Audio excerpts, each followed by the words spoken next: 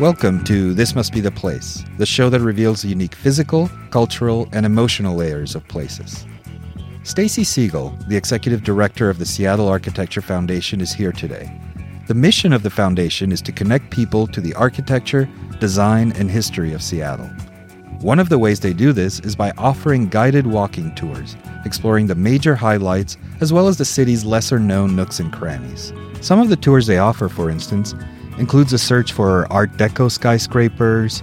It might include an exploration of hidden spaces that few residents might know about, and a search for lions, griffins, and walruses adorning downtown buildings. Though their tours are probably the most visible events of the foundation, they also offer a wealth of other events, workshops, and community programs. Stacy, thank you for spending some time with us today. Welcome. My pleasure. Tell us a little bit about you and what the Seattle Architecture Foundation is all about. What's its mission? What kinds of activities does it offer to support that mission? Sure. Seattle Architecture Foundation engages people about architecture and design, not just buildings, but urban design, landscape design, everything that makes a city an active and vibrant space. In addition to the tours that you talked about, we are offering programs for youth and families, programs that introduce kids to design thinking and help start conversations about urban living at an early age. We're also doing a lecture series, so we try to engage people in conversations about architecture and design in our city.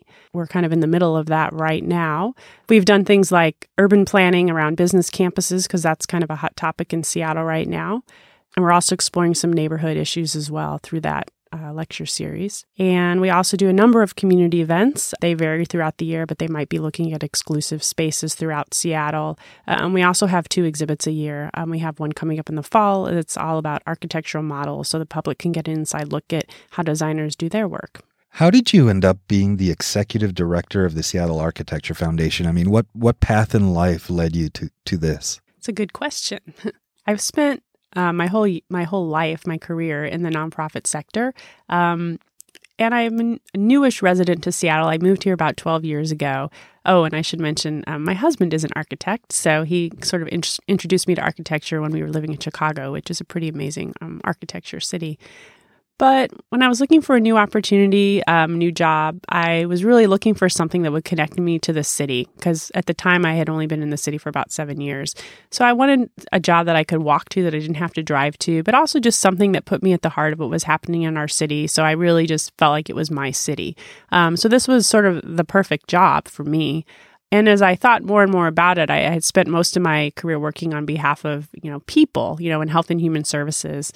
I thought, wow, is architecture as important as all these things? Does it make a difference in people's lives? And as I thought about it, it was pretty quick, but I said, of course it does. What's more important than the places where we live and work and play? They affect our health. They affect our well-being. So there is quite an impact on our lives. The architecture and design that's around us impacts us quite a bit. So for me, I felt like it was a great opportunity to fit all these things I was looking for into my life into a job. So I'm lucky that I was able to find it.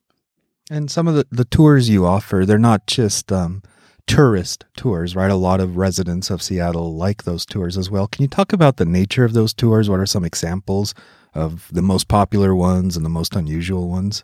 Sure. We are offering about 13 different tours a year, and they run on a rotating schedule. Our tours really are geared towards a local audience, although, of course, visitors attend. About 70% of our attendees are locals. We run Probably our most popular tours are our downtown tours. One is, of course, the Greatest Hits tour, which covers iconic buildings such as the Seattle Public Library and Smith Tower, and then also our Art Deco tour. A lot of people don't think that Seattle has Art Deco, but if you look downtown, you'll see quite a few Art Deco skyscrapers in our city. I think people also don't expect to find architecture in some of our urban neighborhoods, like the Pike Pine Corridor. And there is quite a bit of history there and some old and new architecture. And we try to give our visitors a little bit of that history, and so they can better understand the development that's happening and what the future looks like too. There's a house at the end of that tour. It's a black house, and it's like on the top of a hill, and it's covered with all this landscape. It's an interesting way to end the tour. It's something I never noticed before, but it's right across from Melrose Market. So if you go on the tour, you'll have to check it out. But it kind of shows you what's still there. It's a holdover from another time. And what are some of the most unusual tours or some of the most unusual reactions that people have when they go on a tour and they go, I never knew XYZ about Seattle? That's exactly what they say. There's something for everyone. I think every time someone takes a tour, they're learning several new things about the city, whether it's history, something that's going to be happening tomorrow, or something that's happening in the future. We also hope that they learn a way that they can participate in shaping the future of our city, too. And how long are they? Do they have to walk around for oodles and oodles of miles, or how does it work logistically? They're about 2-hour tours. And it's about 2 miles. Most of them are fairly accessible. Of course, if you're touring a neighborhood like Queen Anne, you're going up and down some stairs. But they're mostly accessible, and they're about 2 hours. They are walking tours because we want people to get up close to see the details of the building, and that's very hard to do from a bus, especially when you're downtown. And who tends to lead these tours? What type of people are they that drive other people, or not drive, walk other people around the city and around the neighborhoods? They're an amazing group of people. They're all volunteers that lead our tours, and they come to us from a variety of backgrounds. There's a woman that I can think about. She told me that she worked downtown all her life. I think she was a paralegal. And she said she looked up as she went out for her lunch break, and she always wondered what was happening in those buildings. But she also saw things that she wanted to know more about. So she became a tour guide because of that. Some of the people that lead tours are architects, and they just really want to share their passion and knowledge with other people. I would say what's common is they're all lifelong learners. So they're people that want to learn more, and they're people that really care about their city and want to be ambassadors for their city. What makes downtown Seattle different from other cities that you have visited or have lived in? What's unique about the Seattle downtown area that people should key in on? Before living in Seattle, I lived in Chicago. So Chicago's quite a bigger, more dense city. I think when I first moved here, I was struck at how clean our city was. It felt very small. And to be honest, it didn't feel really that urban to me. I think over the last 10 years, 12 years, it's changed. It is feeling a little bit more dense, but we don't really have a lot of people living in our immediate downtown core. So I think that makes it quite different at night. It is a lot quieter than what a major urban city might be like. So that's one thing that to me makes it different. But I do think we have a few standouts of architecture in our downtown core. More contemporary, and actually that's another thing that struck me when I moved here. The Seattle City Hall is actually a pretty amazing building if you take the time to look at it, but it's this contemporary, really welcoming building that I think speaks a lot for our city's values, and I think some of our newer buildings, they do have that quality about them. Seattle style really does take into effect like the landscape and the views that we have, and I think if you go in and explore that building, you'll find that to be true. And I think, if I remember correctly, wasn't City Hall the building that had one of the first or early buildings that had a greenery on the rooftop in order to get rain runoff and basically have a garden up there? Am I remembering correctly? There is a garden up there, yeah, and it probably was one of those early buildings. I think also in Seattle, we were probably one of the early cities to kind of adopt, LEED certification standards for our downtown buildings. So you find that in pretty much everything new. Before it became a thing, I think Seattle was doing that. Mm-hmm. One of the things I remember when I moved here 10 years ago walking around was creative ways to capture rainwater and bring it down from the building and then reuse it and recycle it. So whether it was a condo building or a public building, everybody had their own little creative way of doing it. Mm-hmm. Another thing that strikes me about downtown Seattle, Seattle is, a city of 7 hills or 6, depending on how you count.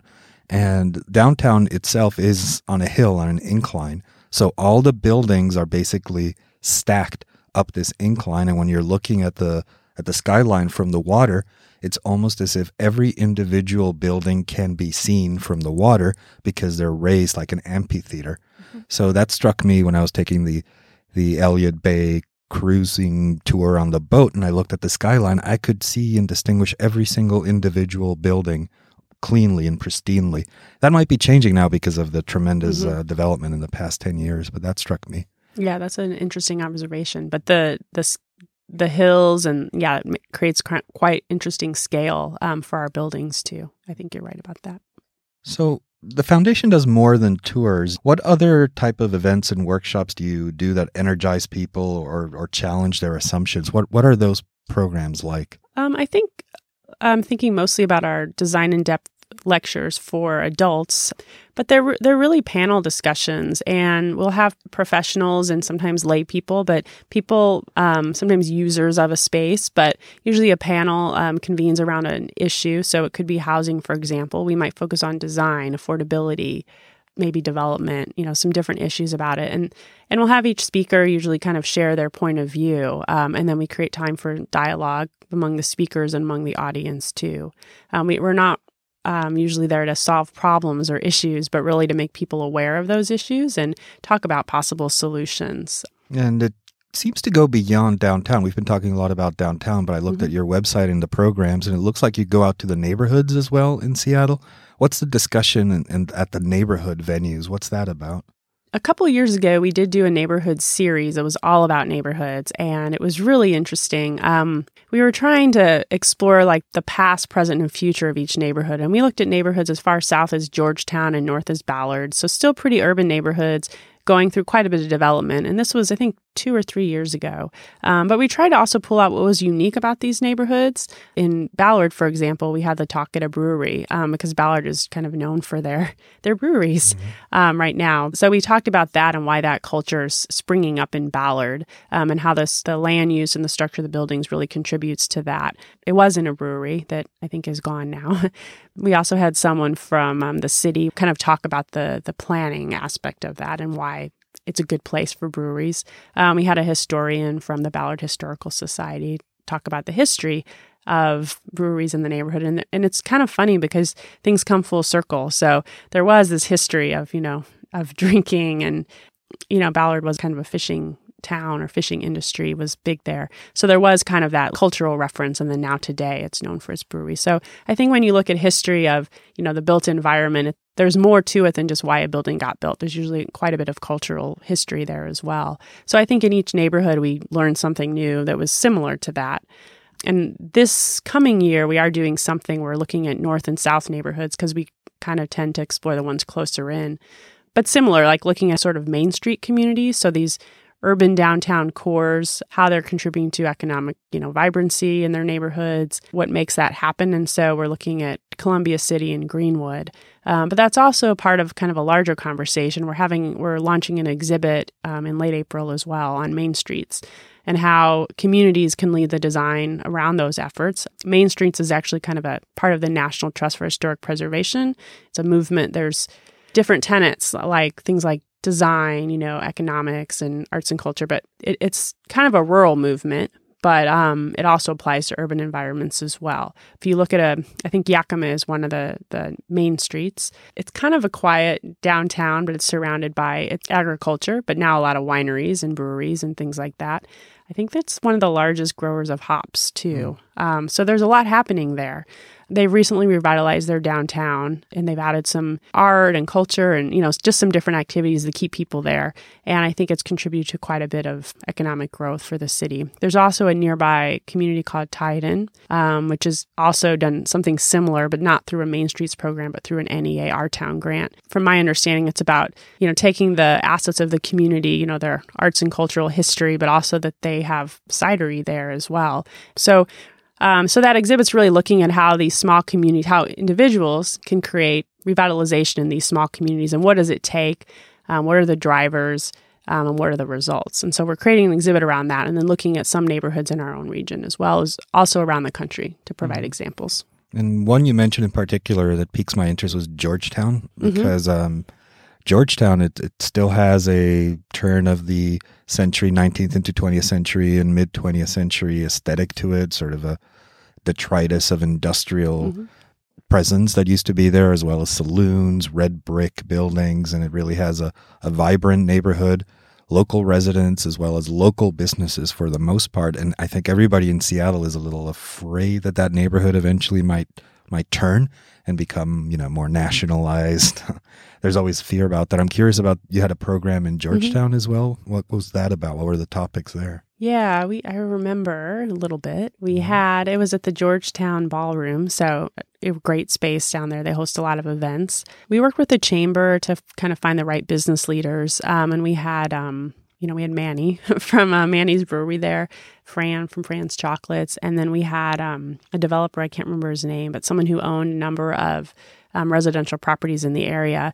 And he was super interesting because I think his role was really trying to keep some of those properties affordable because his feeling was you have a lot of artists in the community and you want to keep them there. he did his best, I think, to keep things affordable. I think there was also the woman who organized the Georgetown Trailer Park that they have every weekend, but you're creating something that's unique that people want to come to. So it brings out the local artists and residents on a regular basis to participate, but also is unique, and it's bringing people from outside the community as well, which contributes to the economic viability of the community and the residents. I think the one question that came up that was interesting was about transportation. It's a neighborhood that's pretty hard to access. There's not really grocery stores there, unless there are new ones that I'm not aware of, but it's kind of a food desert. There's restaurants and there's entertainment. It's kind of hard to get in and out. It's hard for families to live there. And no one really had an answer. And I haven't seen that the city's addressing that through any of their transportation plans. And I kind of got the feeling that maybe that was a way they were keeping it affordable. That's not what they said, but that's kind of what I felt. Well, if you keep it isolated, then that's how you sort of keep it affordable, which I think you come away with sort of mixed feelings on what that means for a community. I think communities tend to grow because families move in and, kids grow up there and then they move there. So I don't know what the future for that community is. Maybe it'll just stay the way it is because it's not going to change. Yeah, and it is geographically in an interesting place. It's sort of nestled next to Boeing Field, so a giant runway basically abuts it on one side, and then there's Interstate 5 on the other side, and then a railroad system on another, and a whole bunch of warehouses. So you're right, it is a very isolated peninsula in the middle of southern Seattle, and it will remain probably isolated for a while. And to your point, that might be a good thing in the sense that it conserves its character, but there's also the other side of the coin, which is how is it going to grow and evolve as time goes by. Let's shift gears a little bit and talk about the mission of the foundation, and particularly a couple of phrases that are on your website, and you mentioned one today. What does architecture literacy mean, and why is it an important skill or virtue to have? And maybe related to that, you mentioned design thinking. Why is it important for people to be aware of architectural details, architectural history, and the built environment around them? When we're in a city like Seattle, there are opportunities for the public to get involved. People may disagree or agree to what extent we actually can make a difference. But we do have, these opportunities to go to design review meetings, see what's happening, share our thoughts and opinions. At the foundation, we want to make sure people understand so when they go to these meetings, they can actually talk in an educated way about what's in their neighborhood. I think we want people to understand the history of their neighborhood and of the city. I think sometimes when you look back, you get these important lessons that help you look forward in a thoughtful way. On some of our tours, we'll talk about a building and we might say, this is a building that the public really didn't like when it got built. We might talk about how that happened and why. Maybe we could avoid that in the future if we do X, Y, and Z. So I think we don't propose, one style or one building or one mode is better than another, but just we want to educate people just about architecture and design, what makes a healthy community, what elements, create a vibrant downtown or a vibrant neighborhood, so that when they're looking at their own community, they can kind of take that information and thoughtfully express it, at a neighborhood meeting or wherever they might have the opportunity. I think a metaphor I use often, this is going to sound a little weird, is that human beings are like grapes. And just as winemakers care about the terroir associated with a grape, is it at the right side of the hill? Is it the right climate? Is it the right environment? Are they getting the right wind patterns? People live encrusted in the physical built space. So if day by day you walk through the community and the community is not a walkable community, it's not an interesting community, maybe there's just too many glass office buildings but no street life in it, eventually, day after day, year after year of that, your senses are going to become somewhat dulled as a result of that. So to really understand the built environment around you, what makes a design choice of a building or a place be exciting to you, add value to your life, and just have that awareness is really important. So you can go to those design reviews and then foresee into the future, if they do this in my community, what kind of impact will it have on my psychology as I walk around the neighborhood? So when I look at design literacy, architectural literacy, that's what I think about. It's what do I want my surrounding to look like and my terroir around me as I walk through the built environment, and what kind of life do I want to lead? What kind of buildings do I want around me? There was one woman, she was an older woman, and I think she lived in Bellevue most of her life. And she started coming to our tours. She probably went to most of them in a year.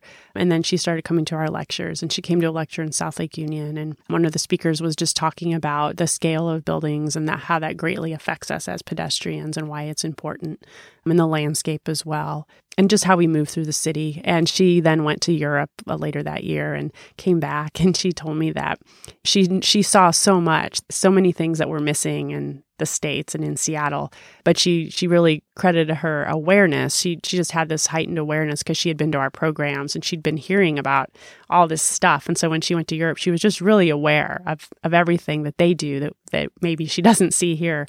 But she sort of came back wanting to get more involved. But I think that awareness is really important because if we're not aware, we're not enjoying it to its fullest and we're not really making change to make it better. I think it reminds me of when I went to a design review board. I think one of the topics that was often discussed was zoning laws in the Seattle city and how tall can buildings go. And what a lot of developers would say is if you don't raise the height, then it's likely that the buildings that are going to happen in a block are what are called bread boxes, which take the whole block, take about 6 stories, and the street life might not be as vibrant because they need to maximize the amount of space if they only are given certain height. Whereas if a certain height is allowed more height, then the building doesn't have to take the whole block. It can be a skinnier building, and there can be more green space and more activation. So it's really interesting. I never quite thought until I heard this debate that height zoning, allowing more height isn't necessarily a bad thing by default because it allows more flexibility at the street level rather than creating this behemoth that takes a whole block. So that's a kind of design and architectural literacy moment that I had a few years ago. Yeah, that's a really good one. Actually, I had a similar moment too, where I thought, oh yeah, I don't want these tall buildings either. But then as I learned a little bit more about, when you have taller buildings, you're creating increased density, which helps affordability if it's residential. But yes, you can create better spaces at the ground level, which is what most of us appreciate and enjoy if we are able to do that. And you can only do that if you let the developers go just a little bit taller. I mean, we all have to benefit.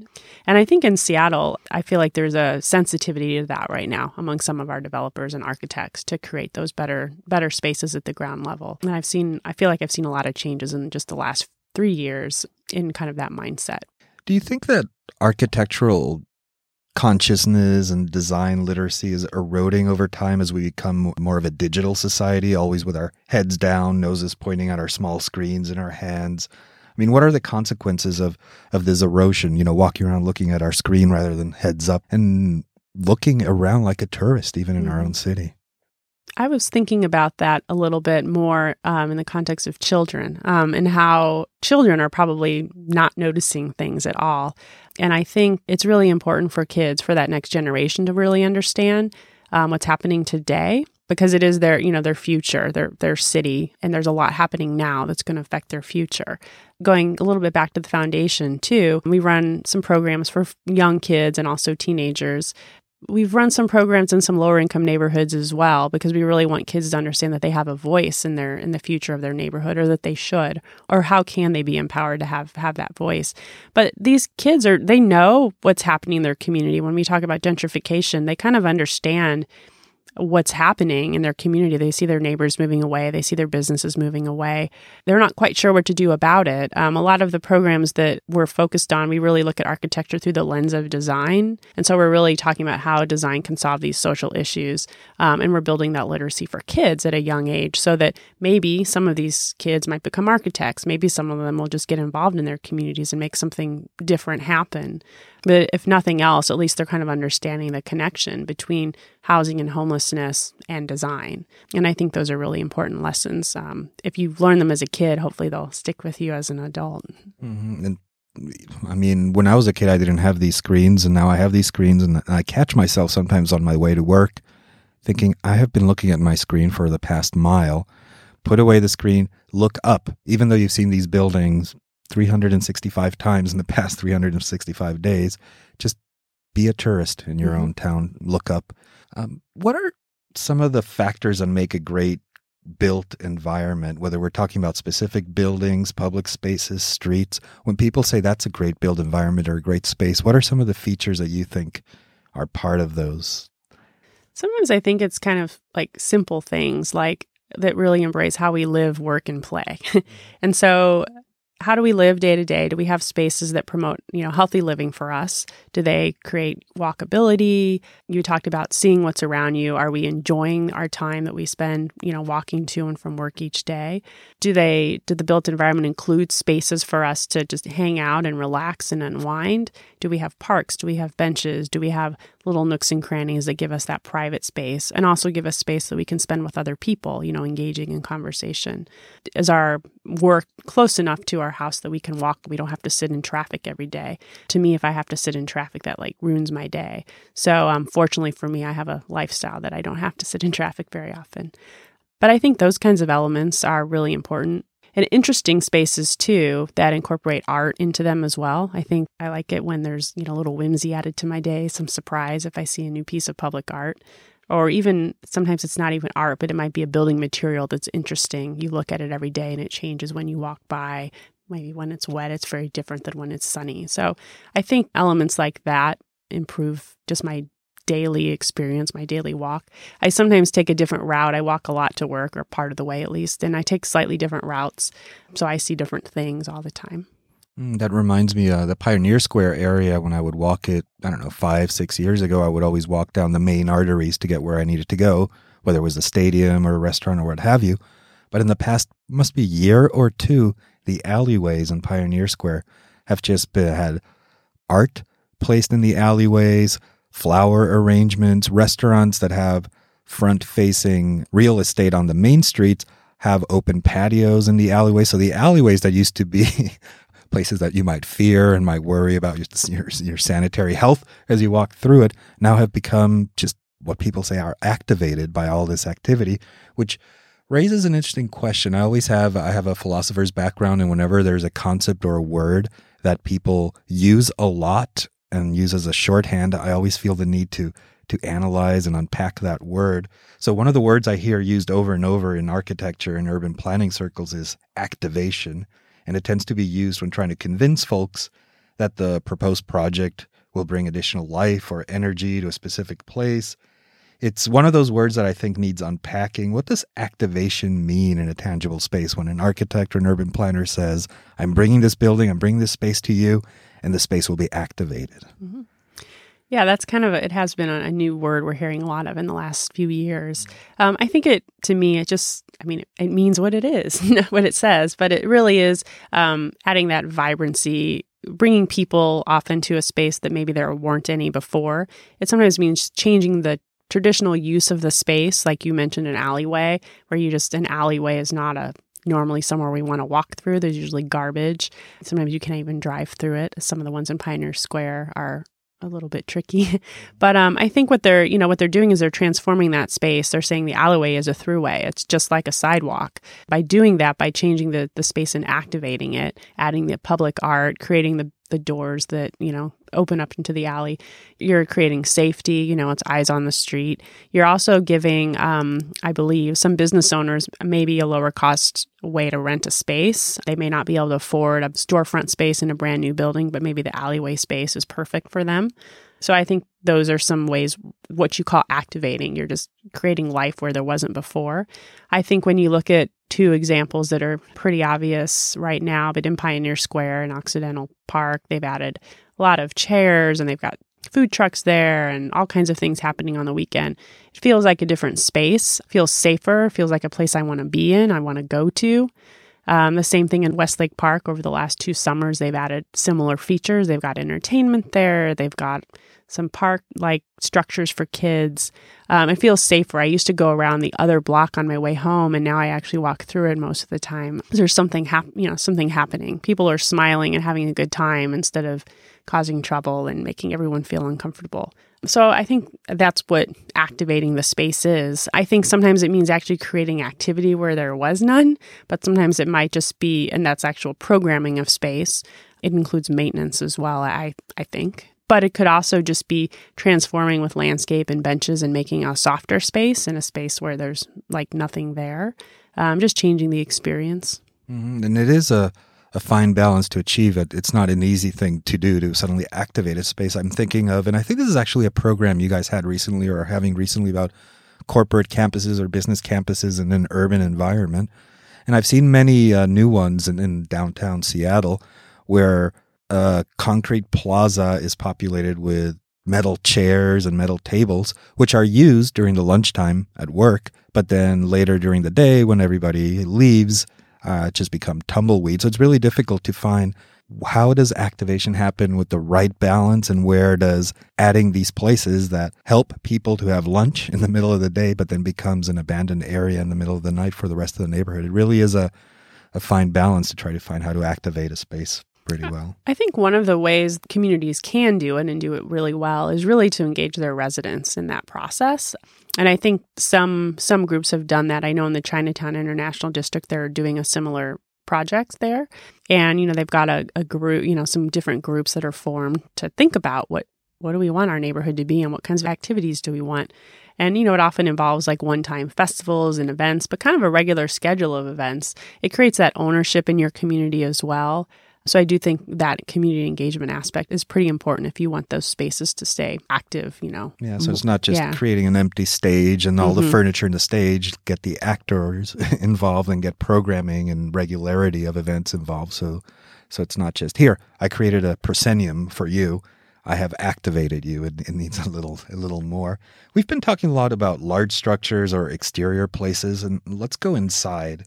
What are some of the features that make for great interior spaces, maybe a workspace or a public interior space? I think in my opinion, it's probably pretty similar, but you want those spaces where you can, have quiet time. Like if you're in a workspace, we have introverts and extroverts and everybody likes different spaces, but to kind of create spaces for both people. We're probably all used to the open floor plans by now, and I know that's often hard for some people.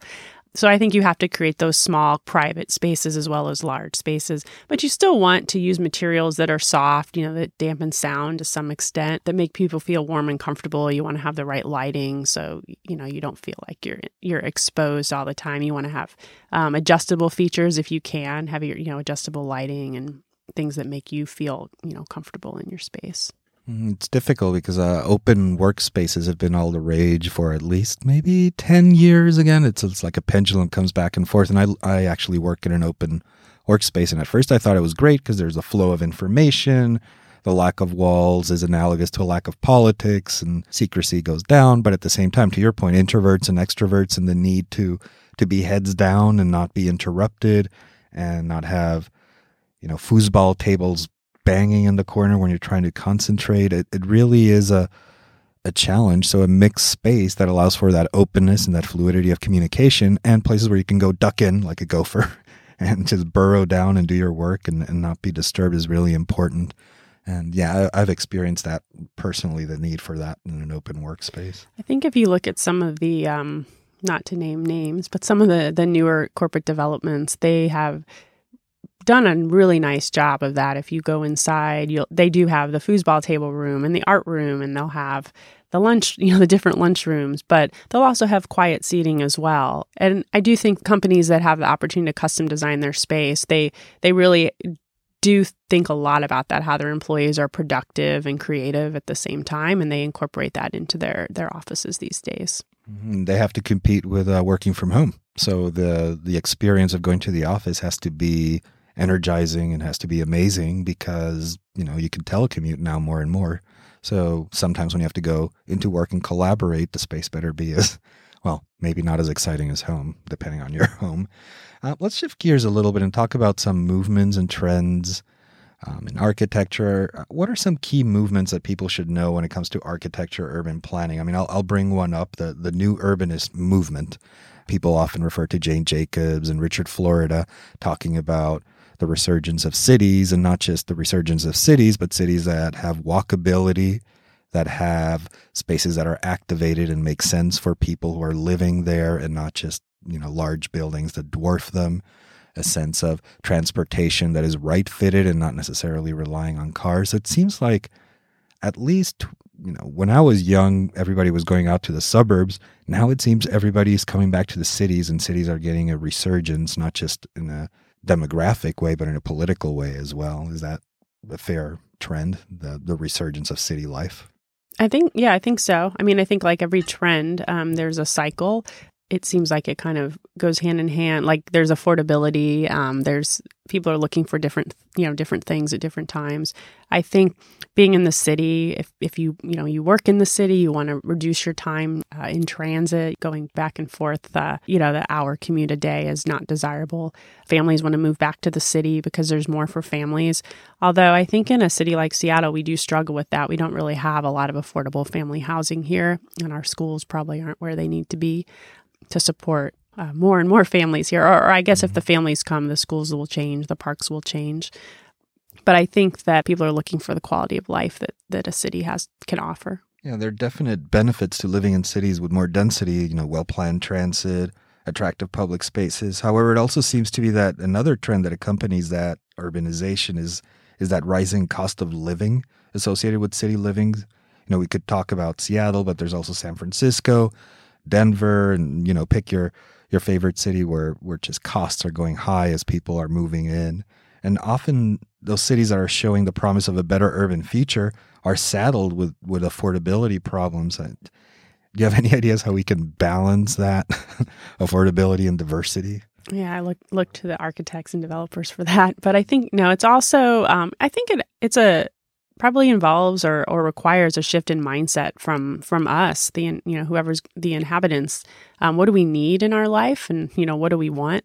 I think if you're going to move from the suburbs to the city, if you're a 4-person household, a family, 2 adults and 2 kids, you can't probably have 2 cars anymore. So you have to kind of get rid of some of those expenses and realize the benefits of other, like you're going to save money because you're going to have accessible transit. Your house might be smaller. You might not have a full yard, but you might have a park. So I think really just figuring out how to cut back on square footage and use your space better. One time I was talking to a friend and we were talking about they lived in a studio in a pretty hip neighborhood in Chicago. It was a small space. It wasn't fancy. I said, what do you do when friends come over? And they said, well, I look at my whole neighborhood as my living room. And that's a really good way to think about it, that you're not going to just stay inside all the time and invite people over and have large dinner parties. You're going to do things in your neighborhood. You're going to use your space differently. And I think that does require a shift in mindset. We have a few friends that have kids and they live in neighborhoods like Capitol Hill and South Lake Union. And you see them out. You see them out all the time. In the summers, they seem to make the rounds, to Mohi, to the park, to Seattle Center, to the farmers markets, and you see them out and about. And I think that's something that people need to think about. You don't have to have your kid and all their stuff in the house. You can actually do things. There's a lot more available to you. All our friends with kids, they have memberships to all the museums and they're doing things. Their kids are probably getting, a much more culturally rich life than I had growing up in the suburbs. They're seeing things. They're being exposed to a lot more.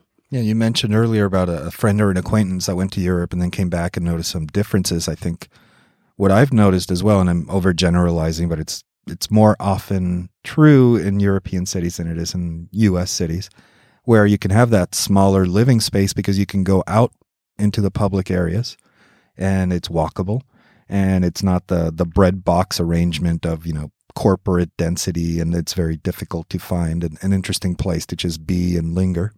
Or if you find an interesting place to be and linger, it's not designed to linger. I mean, let's think about Starbucks. It's not really designed to linger there for 4 hours with your friends and talk and be. It's more about Wi-Fi and putting on your headphones and getting your coffee and moving on. If we're going to minimize our living space and rely on going out in public and using public spaces, it almost seems like our whole culture and our whole economy has to shift as well in order to allow for that minimalism to occur. It's more difficult to downsize and be a minimalist in the United States if you can't go out into public and find those places where you can play as easily or as cheaply, actually, as it is in some European spots.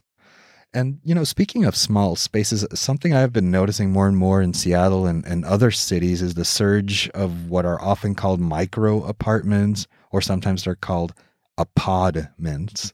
And these are usually one-room living spaces that are configured with modular furniture and tools that have multi-purposes.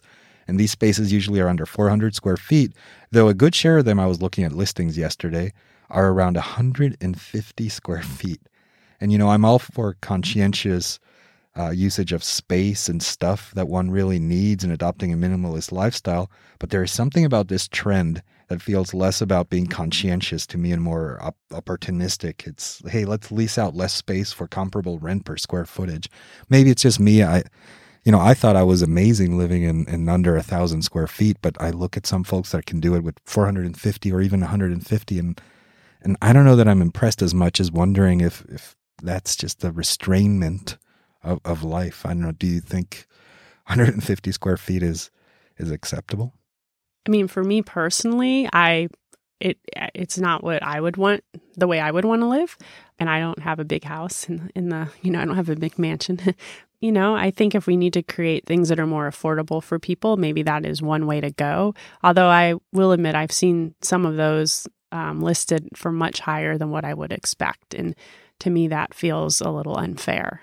But I'm thinking, that like it's kind of like dorm life. So if students or people that are kind of looking for in transition, looking for their next spot or looking for that kind of a place, it's more transient housing. I think that's a good option. I hope it's more cost effective than living in a hotel.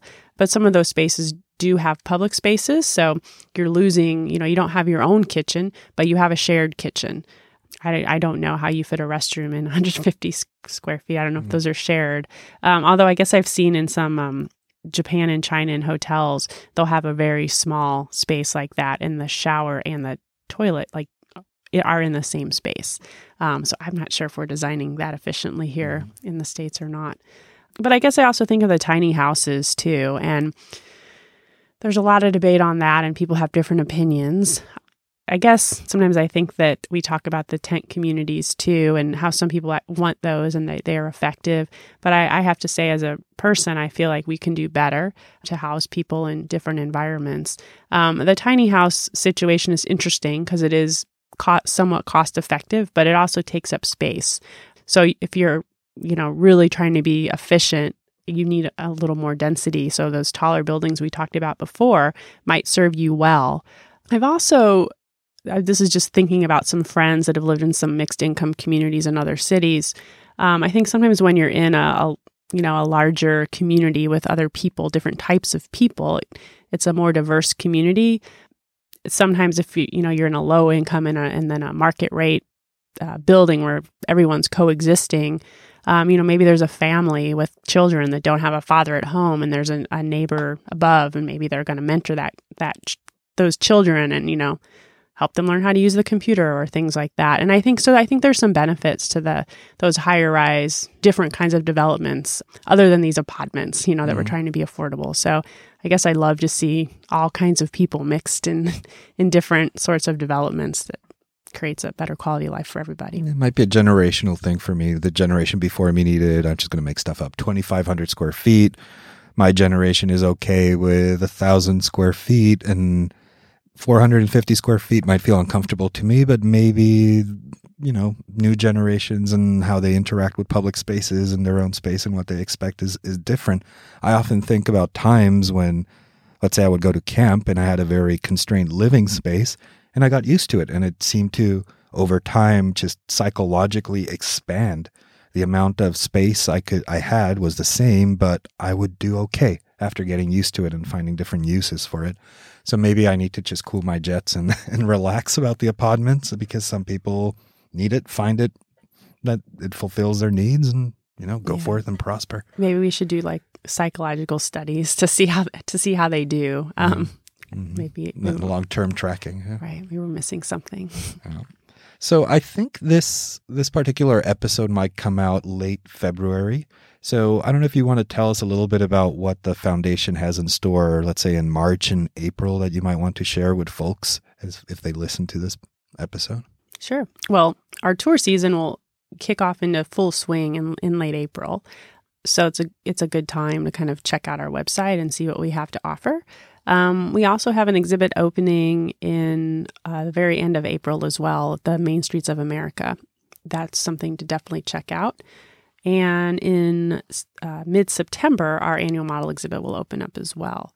So I encourage people to check that out. What is it? The annual model exhibit. So architectural models on display from local firms, but they're doing work globally often. So you can kind of see what's happening. Architects use models to communicate. They're using digital models, physical models. 3D models now. So you can kind of see all of that and really understand how that design process happens. And then in addition to the models, we usually do some programming around the exhibit as well. And could you let people know where they could go online in order to learn more about the Seattle Architecture Foundation or share ways they could learn more about the foundation in general? Sure. Our website is seattlearchitecture.org. We're a nonprofit. And you can also visit us at the Center for Architecture and Design, which is located at 1010 Western. And that space is free and open to the public. And the Center for Architecture and Design, is that a separate organization or it's a partner organization? What's the relationship between the two? Sure. It's not its own organization, but it is a space. The space is it's shared by Seattle Architecture Foundation, AIA Seattle, which is the American Institute of Architects, and Design in Public, the group that runs the Design Festival, and AIA Washington Council, which is they lobby for the profession. So we're all co-located in the same space, and by working together, we can kind of afford to have a shared public space up in the front, which provides the free exhibits, space for lectures, and other events. That's great. Stacy, thank you so much for being here. Now that I heard about the model exhibit, I might have to go there because as a kid, I used to do my own fake cities and fake subway lines with magic markers. So I'm going to have to go look at that exhibit. Thank you so much for joining us today. Yeah, thank you.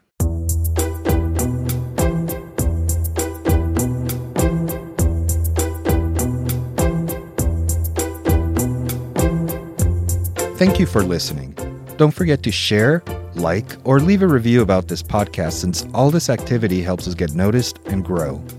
I would also love it if you visited thismustbetheplace.io, where more podcasts, videos, and written content live.